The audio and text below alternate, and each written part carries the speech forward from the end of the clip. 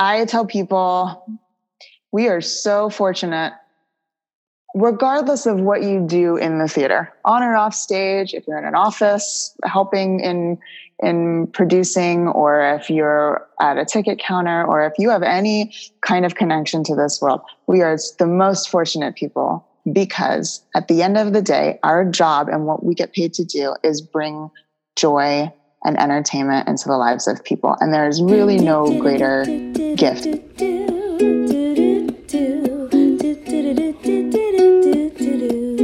Hello, and welcome to episode 6 of Find Your Light, the podcast that helps women in theater take center stage in lives they love.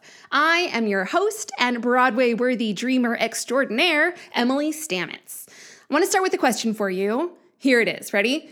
What is your next opening night? Now, I don't mean opening night like an actual show, but opening night like, what are you working towards? What are you excited about? What's the next thing that you want to tell everyone on Instagram about? It could be a show, but maybe it's something different. See, I was chatting with the amazing Alana Clapp during the conversation you're about to hear, and she mentioned how her nerks, I'm going to leave that in for fun. Podcast, yay! Anyway, so Alana mentioned that her next personal challenge was to set a new goal. Because I guess once you've been stage managing for Cirque du Soleil for 10 years, something has to come next. This conversation helped me realize that I also did not have a new goal. My last one was launching this podcast. Check. And since then, I sort of disappeared into the land of vaguely satisfied and completely unmotivated humans. And that's why goals are important. Not for the achievement of them, but simply to be excited about something, to get your creativity flowing, to wake up each day with curiosity. So this morning, I pulled out my journal and I took step 1 for me of setting some new goals, which was simple. I got out of bed, I drank some water, I made my tea, and I free wrote 3 morning pages in my journal. That was it. Doesn't sound very goal-y, does it? But the first step of reopening the pipeline to my muse is to do some mental spring cleaning. And morning pages always help me to clean out those pipes. The spring cleaning step is super important because when we don't do that first, we might pick goals that don't work. It's really important to get grounded before you start deciding where you want to go. It's like if you were standing in a parking lot, you need to know where you are and where your car is before you can figure out which direction to walk. So the next thing that I'll be doing throughout the course of the next week to set some goals is working on the 3 levels that I really like to work on. The first one is big, dreamy, Broadway-worthy goals. These are goals that are like possibly impossible to ever actually achieve. They are shiny and dreamy and perfect and amazing and simply give me a pinnacle to work towards. From there, I choose a couple of juicy, deadline-driven benchmark goals. Those are things that I know when I want to achieve them by. They're probably quantifiable in some way. I can look at what I've done and say, yes, I can check that off my list. I achieved that. I did it. And then from there, I choose a couple of daily strategy goals that are going to, if I do them every day, they're going to help me get to those benchmarks and then eventually to Broadway. I highly encourage you to grab the closest writing implement on paper, or maybe a voice recorder, or find some open space to do some interpretive dancing, and think through those 3 levels for yourself. What is the big, dreamy dessert that's waiting for you?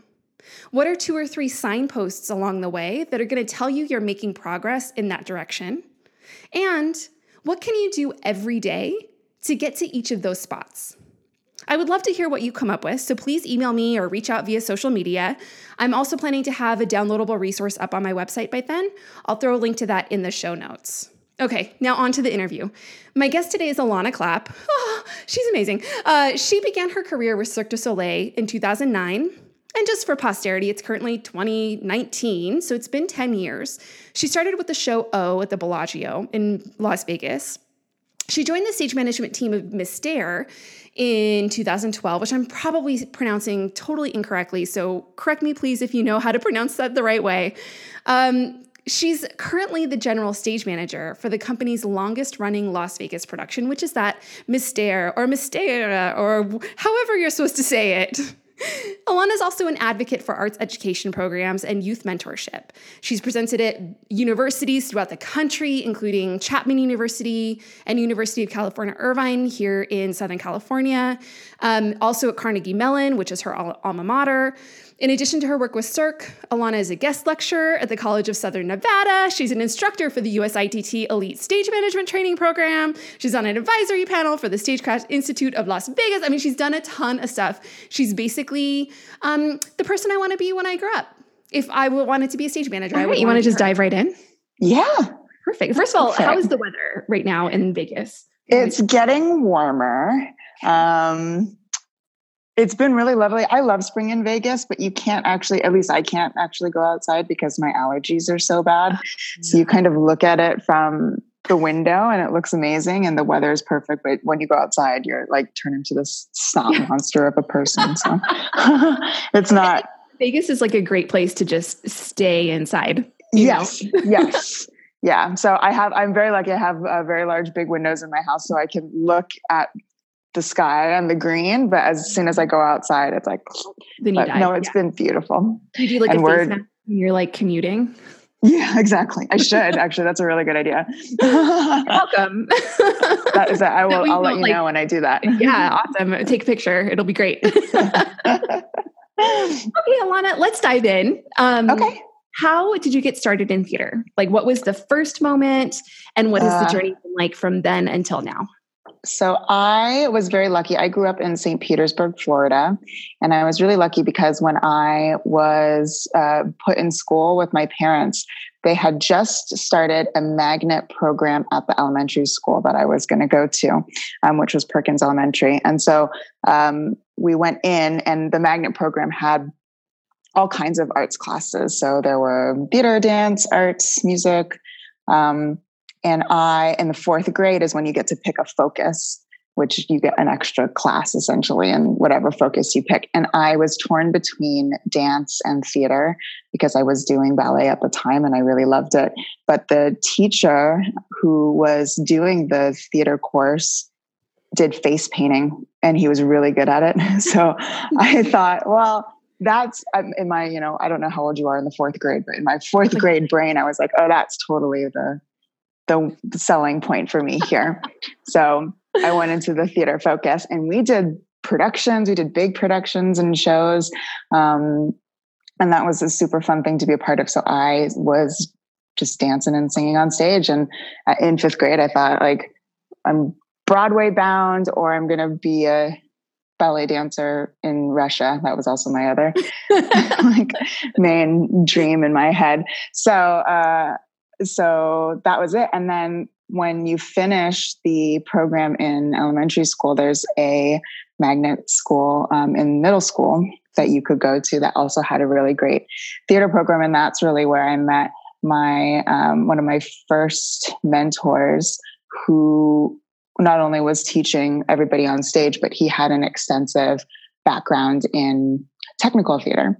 Mm-hmm. And there would be competitions for the thespian festivals, and junior thespians that we would do. And part of it was when you were doing these one-act plays, you were trying to fit your set into a certain size area. And I was in charge of getting the set to fit in that 4x6 or some sort of square space when we went to the state competition. And that was kind of the first glimpse I had into what technical theater was.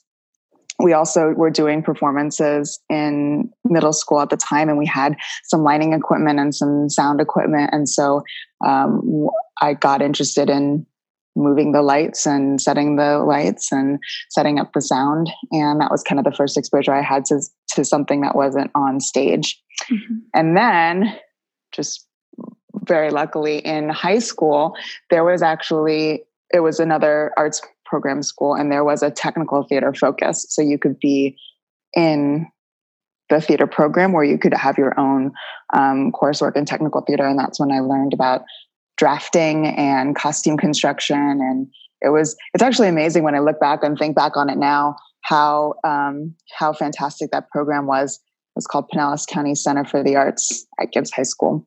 And that program's still going super strong. So it's kind of one of the first programs of its kind where not only is it arts education focused, and then it goes into theater, but then it subsequently goes into technical theater. And there's been so many successful people that have come out of that program that are still working in the industry today. So by the end of high school, I knew that technical theater was where I was going to go, but I was mostly interested in lighting. While I was still living in Florida, I had a little theater company with some friends, and we would put on productions, and lighting was kind of my main interest at the time. So when looking at universities, I was thinking of doing design, and stage management had kind of been there also, but lighting was really where I wanted to go. And I thought I was going to go to New York City because that's where I thought everybody had to go if you wanted to work in theater. So I was looking at NYU, and I was looking at some schools up there. And it was at that point that I realized that I don't really like New York City. Like, New York is a little bit intense for me. Although I had a lot of friends that had moved up there for school, and I would visit them a lot, and I would have a great time, but I just never really saw myself being in the city. Mm-hmm. And a good friend of mine, Michael Finkel, who is now a casting agent for William Morris, is at that time had just gotten into the director program at Carnegie Mellon University, and I had never heard of Carnegie Mellon. And then when I did hear of Carnegie Mellon, I thought it was a really great engineering school. I didn't know that it was going to be. I had no idea that it was an amazing theater program. It's actually the oldest theater program in the United States. That's so funny. I actually didn't realize that they were known for engineering. Yeah. Huge. I mean, and it was so funny because when you would tell people, I'm going to Carnegie Mellon, I'm like, oh my gosh, for what? For engineering? For computer science? I'm like, for theater. They're like, oh, that's interesting.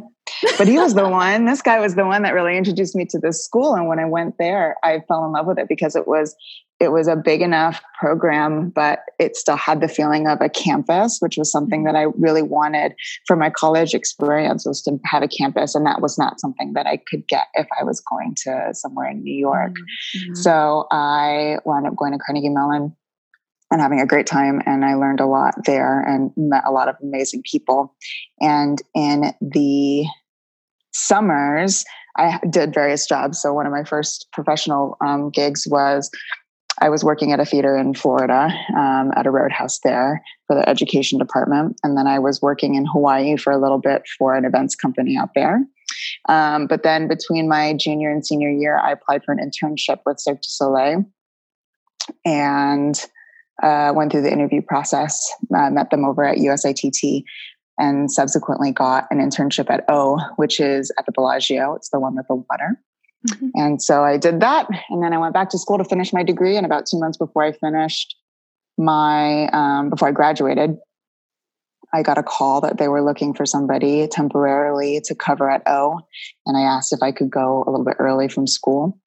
And they said yes, thankfully. And so I wound up going there. And then that temporary position became a permanent position. And that has been my professional career for essentially the last 10 years, has been with Cirque du Soleil. And that is a very strange thing to say as I say it out loud. It's cool. And I have to imagine that your sort of beginnings in dance have been incredibly useful working in Cirque. Yes. So I was one of those people that in my brain, I thought that I was this amazing dancer. I'm a terrible dancer, but but I didn't get that. And bless my parents. They're so supportive, and they've been supportive through everything in my life. And it included the performing aspect of the things that I did when I was younger. But yeah, no, that was never, ever going to happen in a million years. But what it did teach me was a working vocabulary of some of the things that I still interact with, now in my job. It also teaches you about what backgrounds, at least very, in a juvenile way almost, but it does teach you kind of the backgrounds of what a training program for somebody who's doing something physical is, which is many, many, many, many hours of your day committed to dance or sport or singing or acting, and there's a certain amount of time commitment that is put in as an investment that these people do on stage that is not always talked about. Mm-hmm. You talk about when you get the job or when they get the job and the commitment of what the job is, but the amount of training that people go through to get to those jobs is a whole separate commitment of, life. Uh-huh. So in that respect, it gives me a little bit of an inside look into what their commitment and their sacrifices for themselves have been getting to this point. But I'm currently in the process of trying to pull out the vocabulary again of what, I had been used to knowing when I was dancing more, which has been fun. When I came to Vegas, I danced a little bit. I found a studio that had an adult class, and I would take that just to kind of keep myself in it. But that's not happening anymore. So now you are general stage manager at Mystère. Is that still correct? Awesome. Yeah. Give us a snapshot of what that looks like. No idea. What does that look like for me? The great thing about the job, one of the many great things about the job is that it's a different, you come to work every day and it's something different every day, which I appreciate and need when you've been doing the same job or with the same company for so long. So recently the company has gone through a restructure. This took place in August of 2018, where it used to be the structure of the shows had their own artistic director and company manager at every show at one of the 6 shows at the time that we had in Las Vegas. When we did this restructuring, we wound up consolidating the amount of artistic support for the shows, and those artistic directors went away, and we created senior teams that oversee multiple shows. So currently my role is much more aligned with what a production stage manager would be in typical theater land. Cirque du Soleil, being a French Canadian company, has all kinds of words that we've just sort of made up for our own use because we're kind of on our own little island in terms of an industry. A general stage manager is one of them, but it's most closely aligned with what a production stage manager is. And now in this new role has subsequently become much more artistic as well, because the show has been set a certain way, and without the presence of an artistic director solely at one individual show, it's required the general stage managers to take on a little bit more of the eyes and ears in terms of a reporting aspect that then we can take and get back to the artistic director. So I manage a team of 3 other stage managers, 2 stage managers, an assistant stage manager. And then we also have 2 on-calls that work with us and work with other shows in Las Vegas. And then in addition to that, management of the 78 artists that we currently have for Mystère. So those are sort of my direct reports, and I work alongside 2 other managers in the operations management team, which is myself, a technical manager, and associate company manager. And so between the 3 of us, we are in charge of the operations for the show.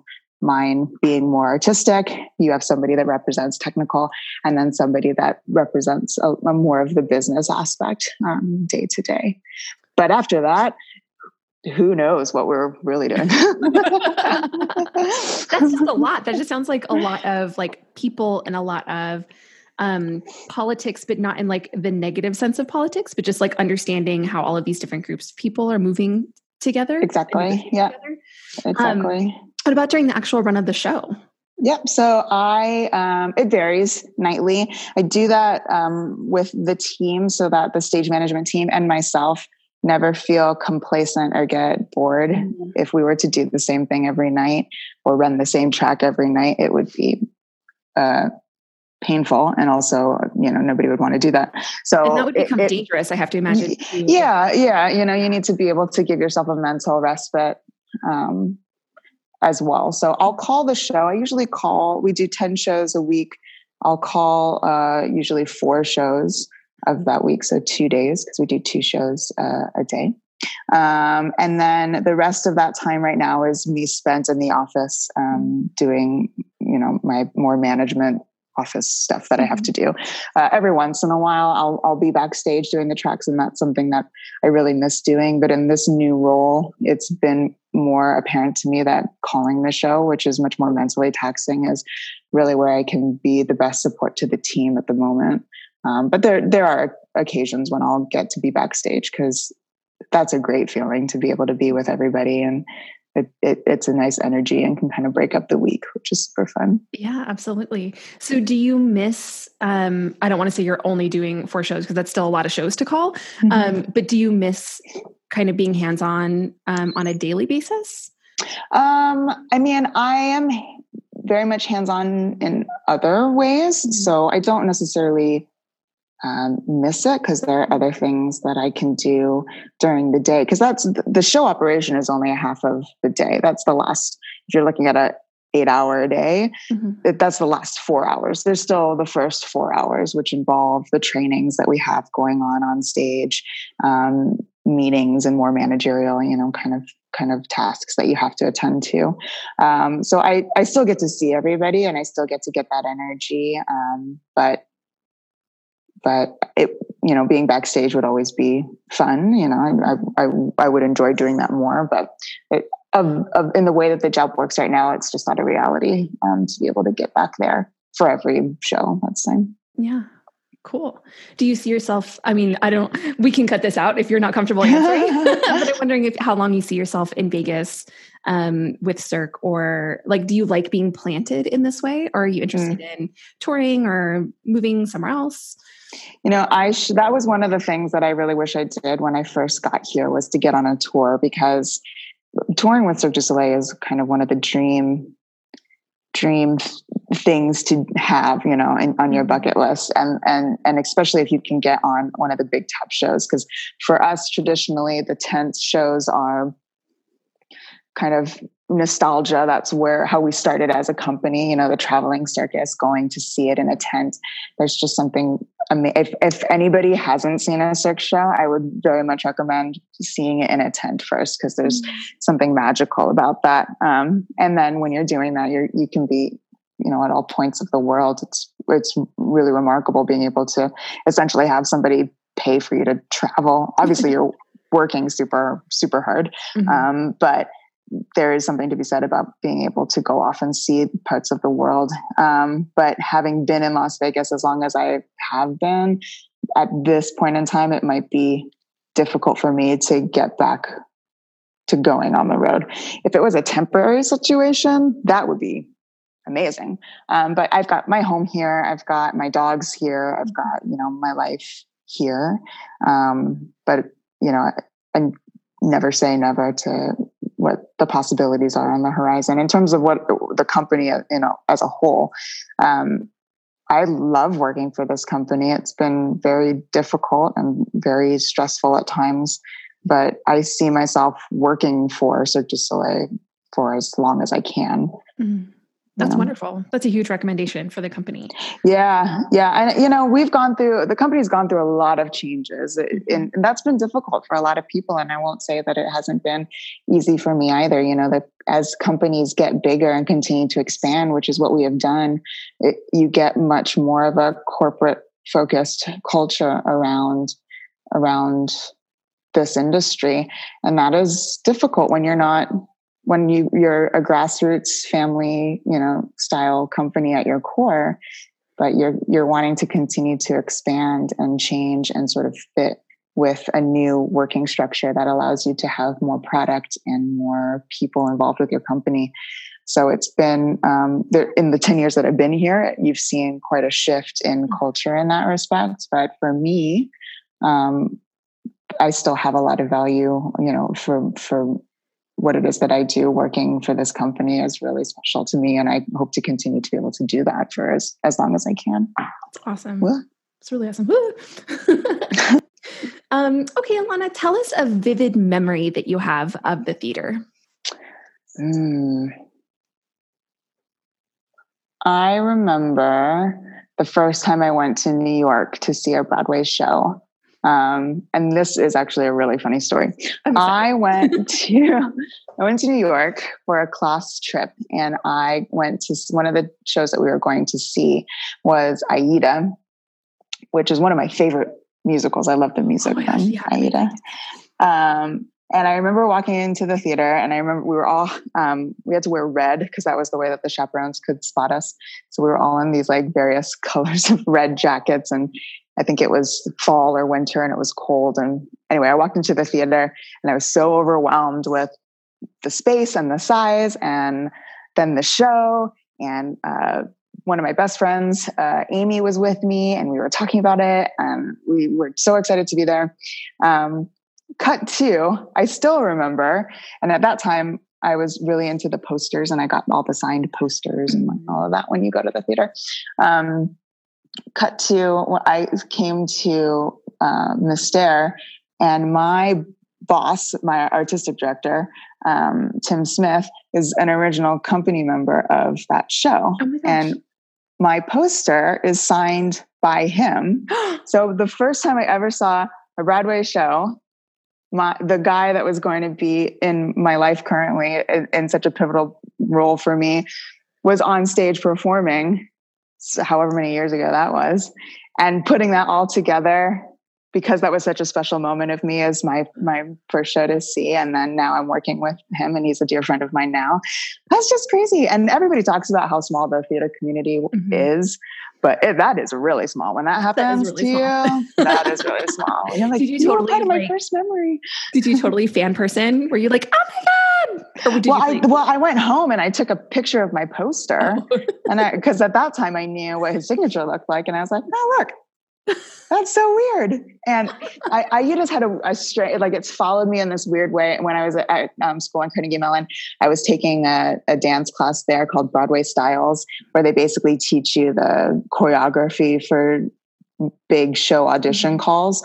And so at the time, like the only choreography that I kind of remember is when we did, Aida in that class. So it's kind of like followed. And I remember when I was learning that, I was like, wow, this is my first Broadway show. And then more years go by, and I'm like, wow, this is the weirdest like connection of how Aida's like come full circle for me. So yeah, that was probably one of my most vivid memories. That's still going. Yeah. Well, it'll be funny to see like how it keeps coming up. I know. Maybe I'm destined to do like a Aida revival. There you go. Or Cirque du Soleil will do like a Aida inspired show that I'll work on. There's an idea. Do you remember who the lead was when you saw it? Yeah, Heather Headley was in it. Okay. And Sherry Renee Scott. And I don't remember who the guy was. But Heather Headley was definitely in it because I think she's a phenomenal performer and singer. And then it's been really cool to talk to Tim about what his experience was like and hear how all the people were. And it was really cool. That's really cool. What an awesome story. I get a lot of those like, oh, this thing happened, 20 years ago. And then this thing happened last year. Yeah. Crazy how that happens. What is the most important lesson that you have learned in the theater? I've learned a lot in the theater, and I continue to learn things every day by the people that I'm surrounded with, which is I'm really fortunate in that manner. But one of the things that I've learned probably the most when I have been teaching. So I do a lot of mentorship programs and university outreach programs. And one of my colleagues, Stacey Myers, who's the general stage manager of KA at MGM, she and I go do these sort of scholastic university tours.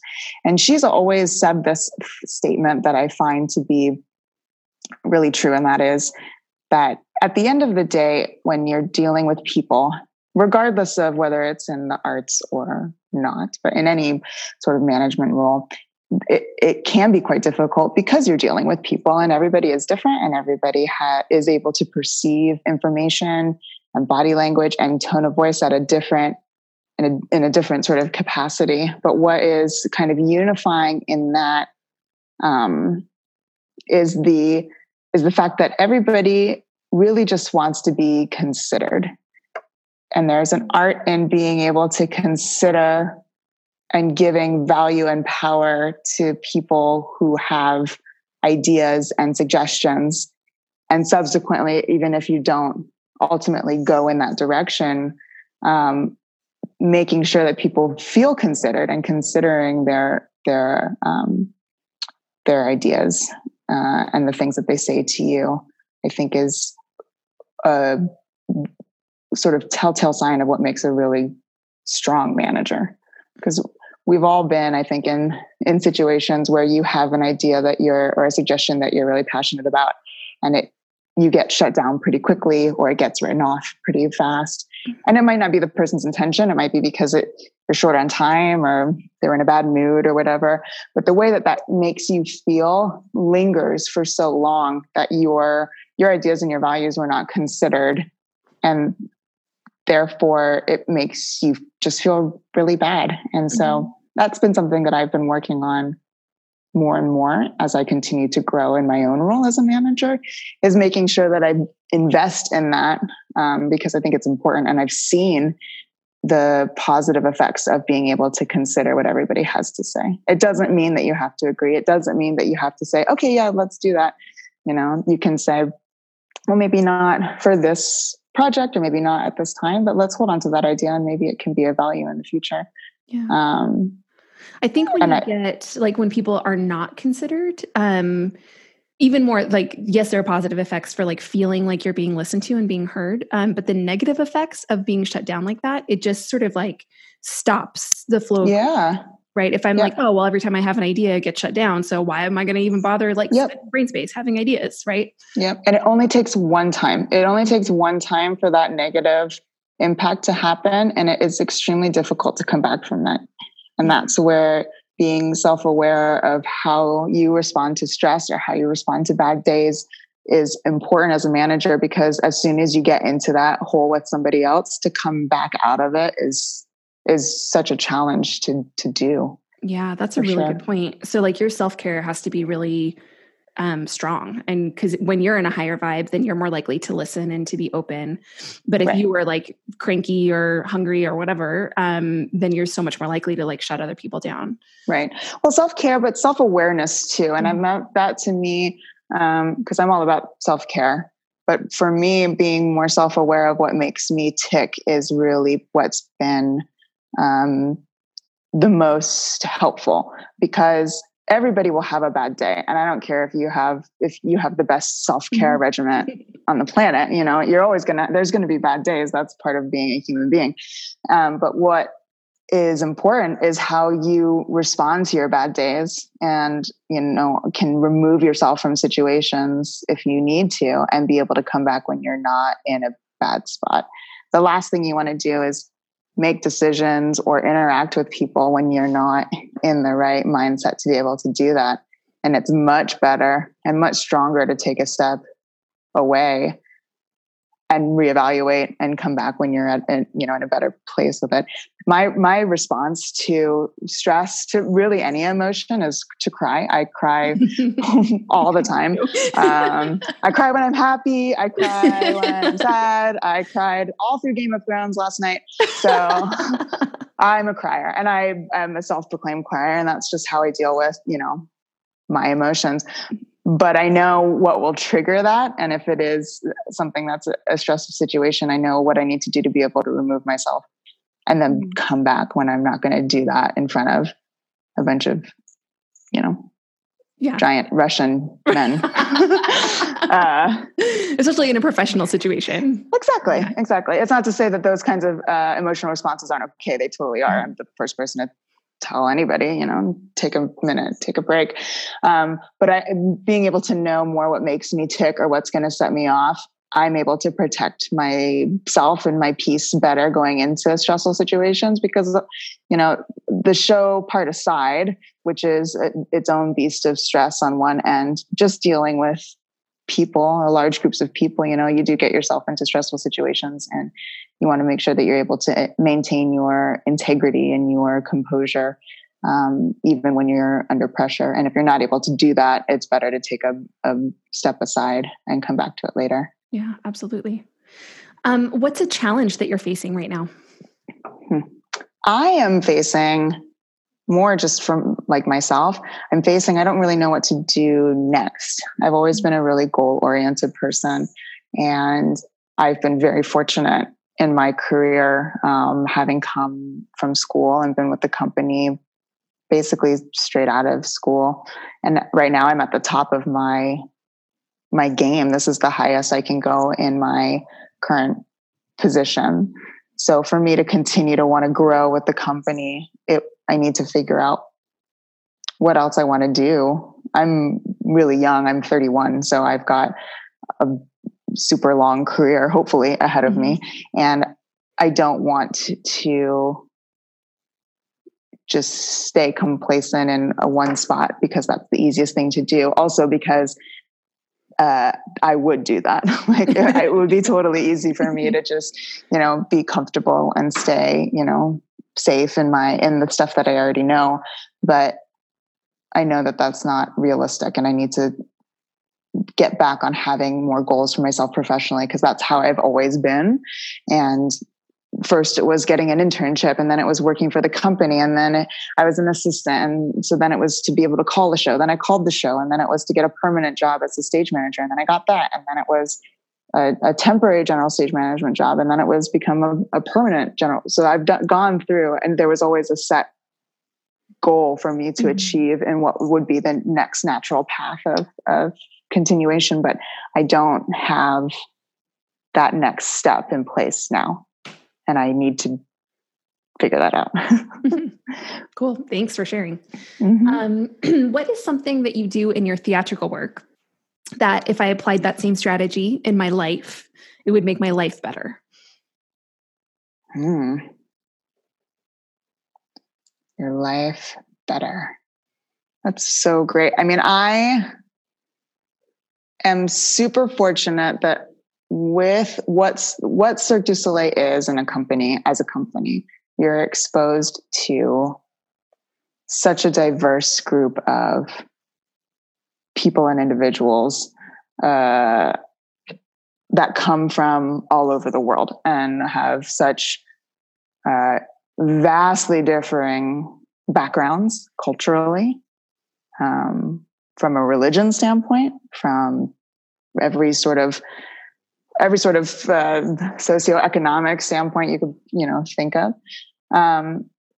that being truly open to diversity and inclusion in this world that we live in now is about exposing yourself to things that are different, and understanding that just because it's different doesn't mean that it's scary or not okay, or, your way is right. It's just different. And understanding what the word different means as not being something to be afraid of, but just accepting it as a true difference and moving on from there, I think has been really beautiful. That's, when people come to the shows, I always think, like, if there was somebody like a politician or world leaders that could come by and just see how this tiny community of people from all over the world operate together, the world would be a better place. And that has been such a beautiful thing for me to see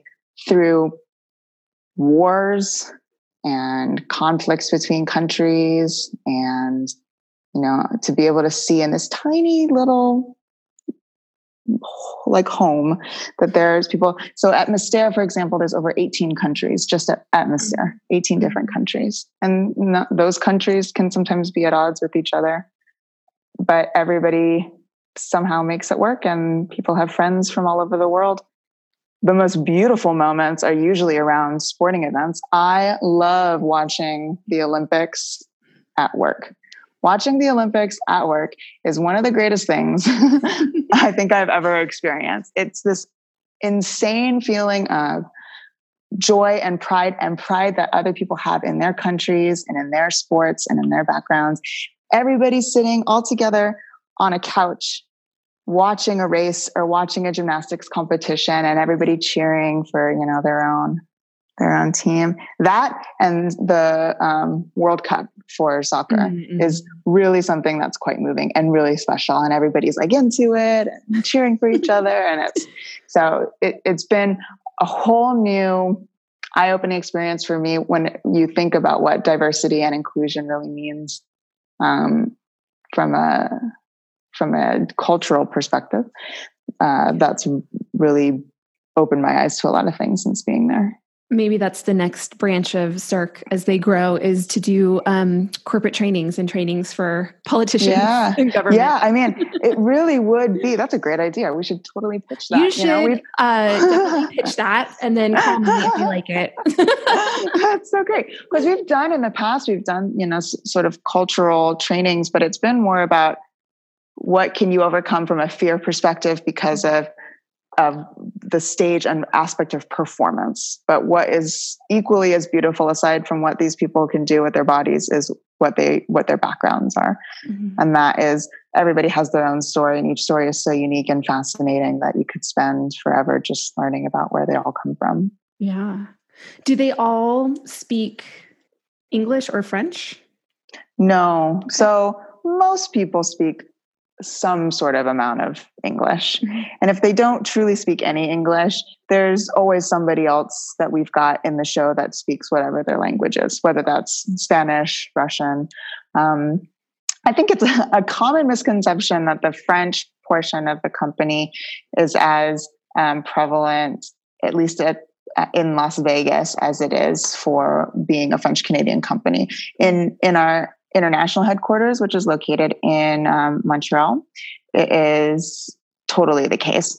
But for the resident shows in Las Vegas, most of us speak English, and not everybody speaks French. Mm-hmm. I always thought to have a job in what I do now that I would have to speak French, and I speak zero French. Mm-hmm. I know how to say backpack, and I can probably count to 10. Backpack is my favorite French word. What is it? Sac à dos. Sac à dos. And I think I like it so much because it sounds really intense. So if you get into an argument and you don't want to be offensive, you could call somebody a sac à dos or like throw it out as like a curse word, but really you're just saying backpack. And I found that really fascinating. But I took a French course out when I was out here, and that was the only thing that that's the only thing ultimately took away from it. But it's a really great word. It is a really good one. Okay. Do you think that everyone should have access to theater as a curriculum, whether it's in like childhood, adolescence, or adulthood? Yes. Why? You're so serious. Yes. Yes, I do. I think everybody should have access to arts education. I think arts education is one of the most important parts of education, especially at an early age. But what theater gives you is a way to be able to work with people. It teaches you how to be tolerant. It teaches you to have empathy, to have acceptance, to understand criticism and how to hear what healthy criticism sounds like and what a healthy response to criticism would be. It teaches you about human expression and such a vast spectrum of what human expression can be. And all of those at the core of it are what make you a more well-rounded human being. I want people to know what empathy is. I think as a society, having empathy is hugely important. And how do you learn some of those basic human expressions and ways of dealing with situations, if not for theater? There's theater in everyday life, whether people will pretend that they're acting or not, but theater is an integral part of what life is and what it is to be human in general. It always has been. It doesn't need to be you standing on a stage and reciting a monologue, but that's one of the greatest ways. Art in general and theater especially is one of the greatest ways to connect you to what it really means to be human. Mm-hmm. And I think it's so valuable, important that people have access to that. It's not comfortable. Just because you have access to it doesn't mean that people are going to be comfortable doing that in front of other people. but at least hearing about it and learning about it and understanding it, even if it's not for you in a performance aspect, I still think is so important. Yeah. Yeah, I agree. I mean, I always I ask the question, I'm like, everyone says yes, but it's like the reasons why is like the interesting part of the question. I can't stress that enough. And I think that's why at the end of the day, I feel very passionate about arts education, about mentorship, and about going out and teaching. And I have a huge amount of respect for educators that do that wherever they are in whether it's higher education or starting in elementary school. I wouldn't be who I was today if I didn't know Tim Topper, who was that first teacher when I was in the 4th grade that painted my face, and I wouldn't be the same person without, all the various mentors that I've had in my life. And even if I went and worked in a bank or worked, somewhere that was extremely corporate, the human aspect of me 100% is attributed to that form of education. Yeah, absolutely. Plus it's fun and it's beautiful and it brings joy, and it's, all of the great things in life can be attributed to art, I think. And there's also a profound, emotional, sadness or distress that can come with it as well. But on the flip side of that, you get, the most beautiful parts of what the human expression can be as well. Yeah.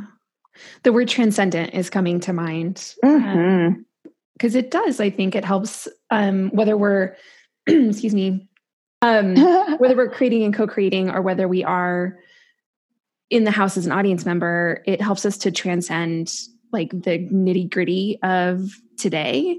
For and sure. Of just I have to go to the bathroom in real life, and I have to pay bills, all of these things and help us get to something a little more meaningful. Exactly. Yeah. Amazing. I love it so much. I love it so much. It's so amazing. So it's really nice to hear someone who is, you're doing this full time, if not more than full time, and really consistently, but you're still so passionate about how beautiful and important and meaningful it is.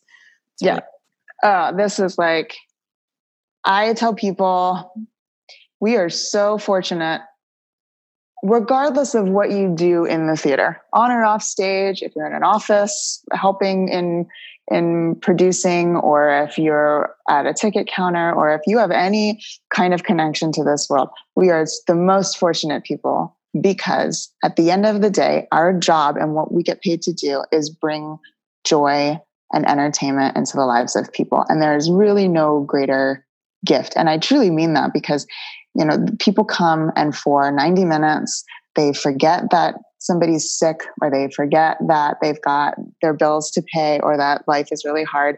And they're there for pure entertainment and amusement. And what other profession is there whose sole purpose is to bring just joy to the world? And it's as impactful on stage as it is off, because as they say, it takes a village, but it's a true gift to be able to have that as your profession.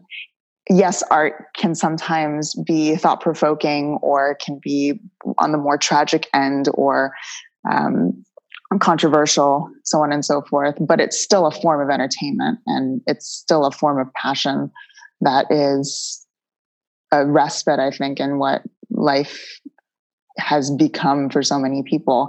And to be able to do that for a living is we are so lucky. We are so lucky to do that. It's just, and any time that it gets really hard or really stressful, that's always the thing that brings me back to it. At the end of the day, I work for a circus, and that should be fun, how hard can it really be? Yes, it can be really hard. I'm not going to lie. It can be hard, but it's still a circus. It's still, I love that. At the end of the day, that's what it is. And it should be that. It should be that for the people that perform it. It should be that for the people that come see it. And it should be that for me, and for all of the people that are in management roles, because it's entertainment, it's live entertainment. And that's just the coolest thing, to be able to say that and people pay me to do this. I mean, they should pay me to do it, because there are parts of it that are quite challenging, really but it's an awesome feeling when you remember that, like, wow, I have really made a difference. And when people reach out and say things like, I was going through a really difficult time and I watched your show and I felt so much better, or, you know, I will remember seeing the show because it was the last time that my family was all together and we all saw it on a family trip. Or, you know, I remember as a child walking into the tent for the first time and smelling popcorn and being transported to this magical world. It's a lasting impression on people's lives that you get to make positive memories for them. And there's really no greater joy, I think, in my head anyway. So how do you remind yourself of that? Like if you're having a rough time, if you start to like get bogged down and just like slogging through all of the stuff, what do you do to remind yourself that it is a circus and it's fun? I go in it. I go watch the show. So where I call from is behind the glass. So I sit up high and then I sit behind a window. You can still kind of hear the audience and you certainly can see the show. But when I get into a really difficult place, I go into the theater during some of my favorite parts of the show and I listen to the reaction of the audience. And it's almost instantaneous how much of a reminder that is of just hearing like a little kid laugh. Oh my goodness, hearing little kids laugh when they're excited. It's like, you know, it doesn't take much for me, I guess. But you go in there and you hear somebody laugh, or you hear the music live and it's really moving and people are clapping, or the gasps, you know, just the audible like stillness of the room when something really amazing is going on. It's really rewarding. And subsequently, what we try to do for our cast and crew yearly is to get them out of the show and have them sit in the house so they can watch it and be reminded of why it is they do what they do. Because everybody deserves to have that opportunity. And it's certainly different from a performer's aspect of standing on stage and performing and getting that applause to sitting in the crowd and hearing the energy and feeling what that is like as an audience member. And that's been really successful. And I would suggest that for any show that does long runs, whether it's a circus or not, or a play, if you can do that. I get that plays are generally much more difficult to be able to do that, especially if they've got, you know, leads.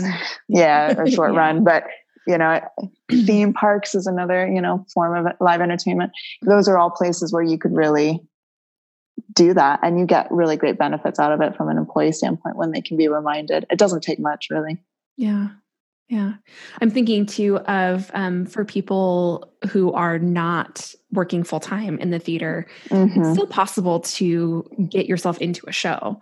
Like, go see a show. Yeah. I know that for me always like reawakens, even if it's not my show, like, you know, if I had nothing to do with this production, just being in the audience and having that experience again and remembering like the magic of it and hearing people talk when you can tell that they don't really have a background in theater and they're just like, oh my gosh, it was so like, it was magical, or I can't believe they did this thing, you know? And just remembering like how really magical it is for people. Yeah. And that's been really great. A great part of living in Las Vegas. Recently, we have a new, I guess it's not new anymore, but we have a performing arts center where we get to have the tours like a normal city gets, you know, Hamilton will come through, or, you know, a symphony will come through and play. And sometimes for me, I don't find as much release when I watch another Cirque show because part of my brain is still in Cirque land. But when I go see a Broadway play or a tour of a concert or something that's coming through those centers, that's for me like so great. And I get so excited and you get reminded of the community that you're a part of. And just how much awesome work is happening out there. Yeah. So much good work. So much good work. And that's, you know, I've got so many friends that are still in the industry from school that are doing such amazing projects, and they're just doing some of the greatest theater, you know, that makes you feel good and makes you think, and it's just been awesome. And that's, you know, the plus powers of social media, though one could argue few and far between. That for me has been a really great positive, is seeing what people have been working on from an artistic perspective, because there's some really awesome stuff going on. Yeah, absolutely. Okay, Alana, last question. Okay. Plant a seed in the hearts, minds, spirits, or all three of the people who are listening. Mm-hmm. Okay, don't get mad but I feel like it goes kind of back to my rant earlier. Remind yourself how lucky we are to be in this industry, because it's truly a gift, and it's a humbling gift. And whatever you have to do to remember how great it is and how lucky we are, go ahead and do that, because it really is just awesome. and remind yourself to be grateful, and remind yourself to be kind to people, and to be kind to yourself in the end, Yeah. But yeah, it just goes like, that's always been sort of my big thing, is to remind yourself how lucky and how grateful we are to be here. And when it gets stressful, just, bring it back to it is just the circus. It is just, entertainment, and it should be fun and should be enjoyable. And if you're not having fun and you're not enjoying it anymore, then that's when, it's time to put it to bed and move on to do something else that will bring you that kind of joy. Yeah. Awesome. Well, Alana Clapp. Sorry, that's kind of boring when I do. It's not boring at all. It's so important. It's never boring. Because it's a thought that you have all the time consistently. Yeah. It's fresh and new to me and to the people. Yeah. And it's always worth being reminded of that. Just like, we're doing really cool stuff that is fun. Yeah. And that's worth it. So yeah, exactly. Yeah. Well, thank you so much for sharing your time and energy and expertise and your stories with us this morning. Thanks for having me. If someone wants to contact you, they think you're super cool, they want to be your friend, maybe they've got like an interesting like career next step idea for you. How can they get a hold of you? So I'm on social media. The thing that I don't check are my Facebook Messenger messages. But I'm on Instagram, I'm on LinkedIn. If people have like a serious inquiry where they're going to offer me millions and millions and millions of dollars, please reach out to you, and you can forward them on to my email account. You can email Alana at emilystamets.com. Exactly. My agent will be in touch with you shortly. But yeah, I'm pretty accessible through social media, especially on Instagram, and that's why the only things really on my Instagram feed are my dogs and food, because I'm very passionate about both of those things. Yeah, I highly recommend following you for your dogs, because your dogs are super cute. So. They are really cute. I do love them.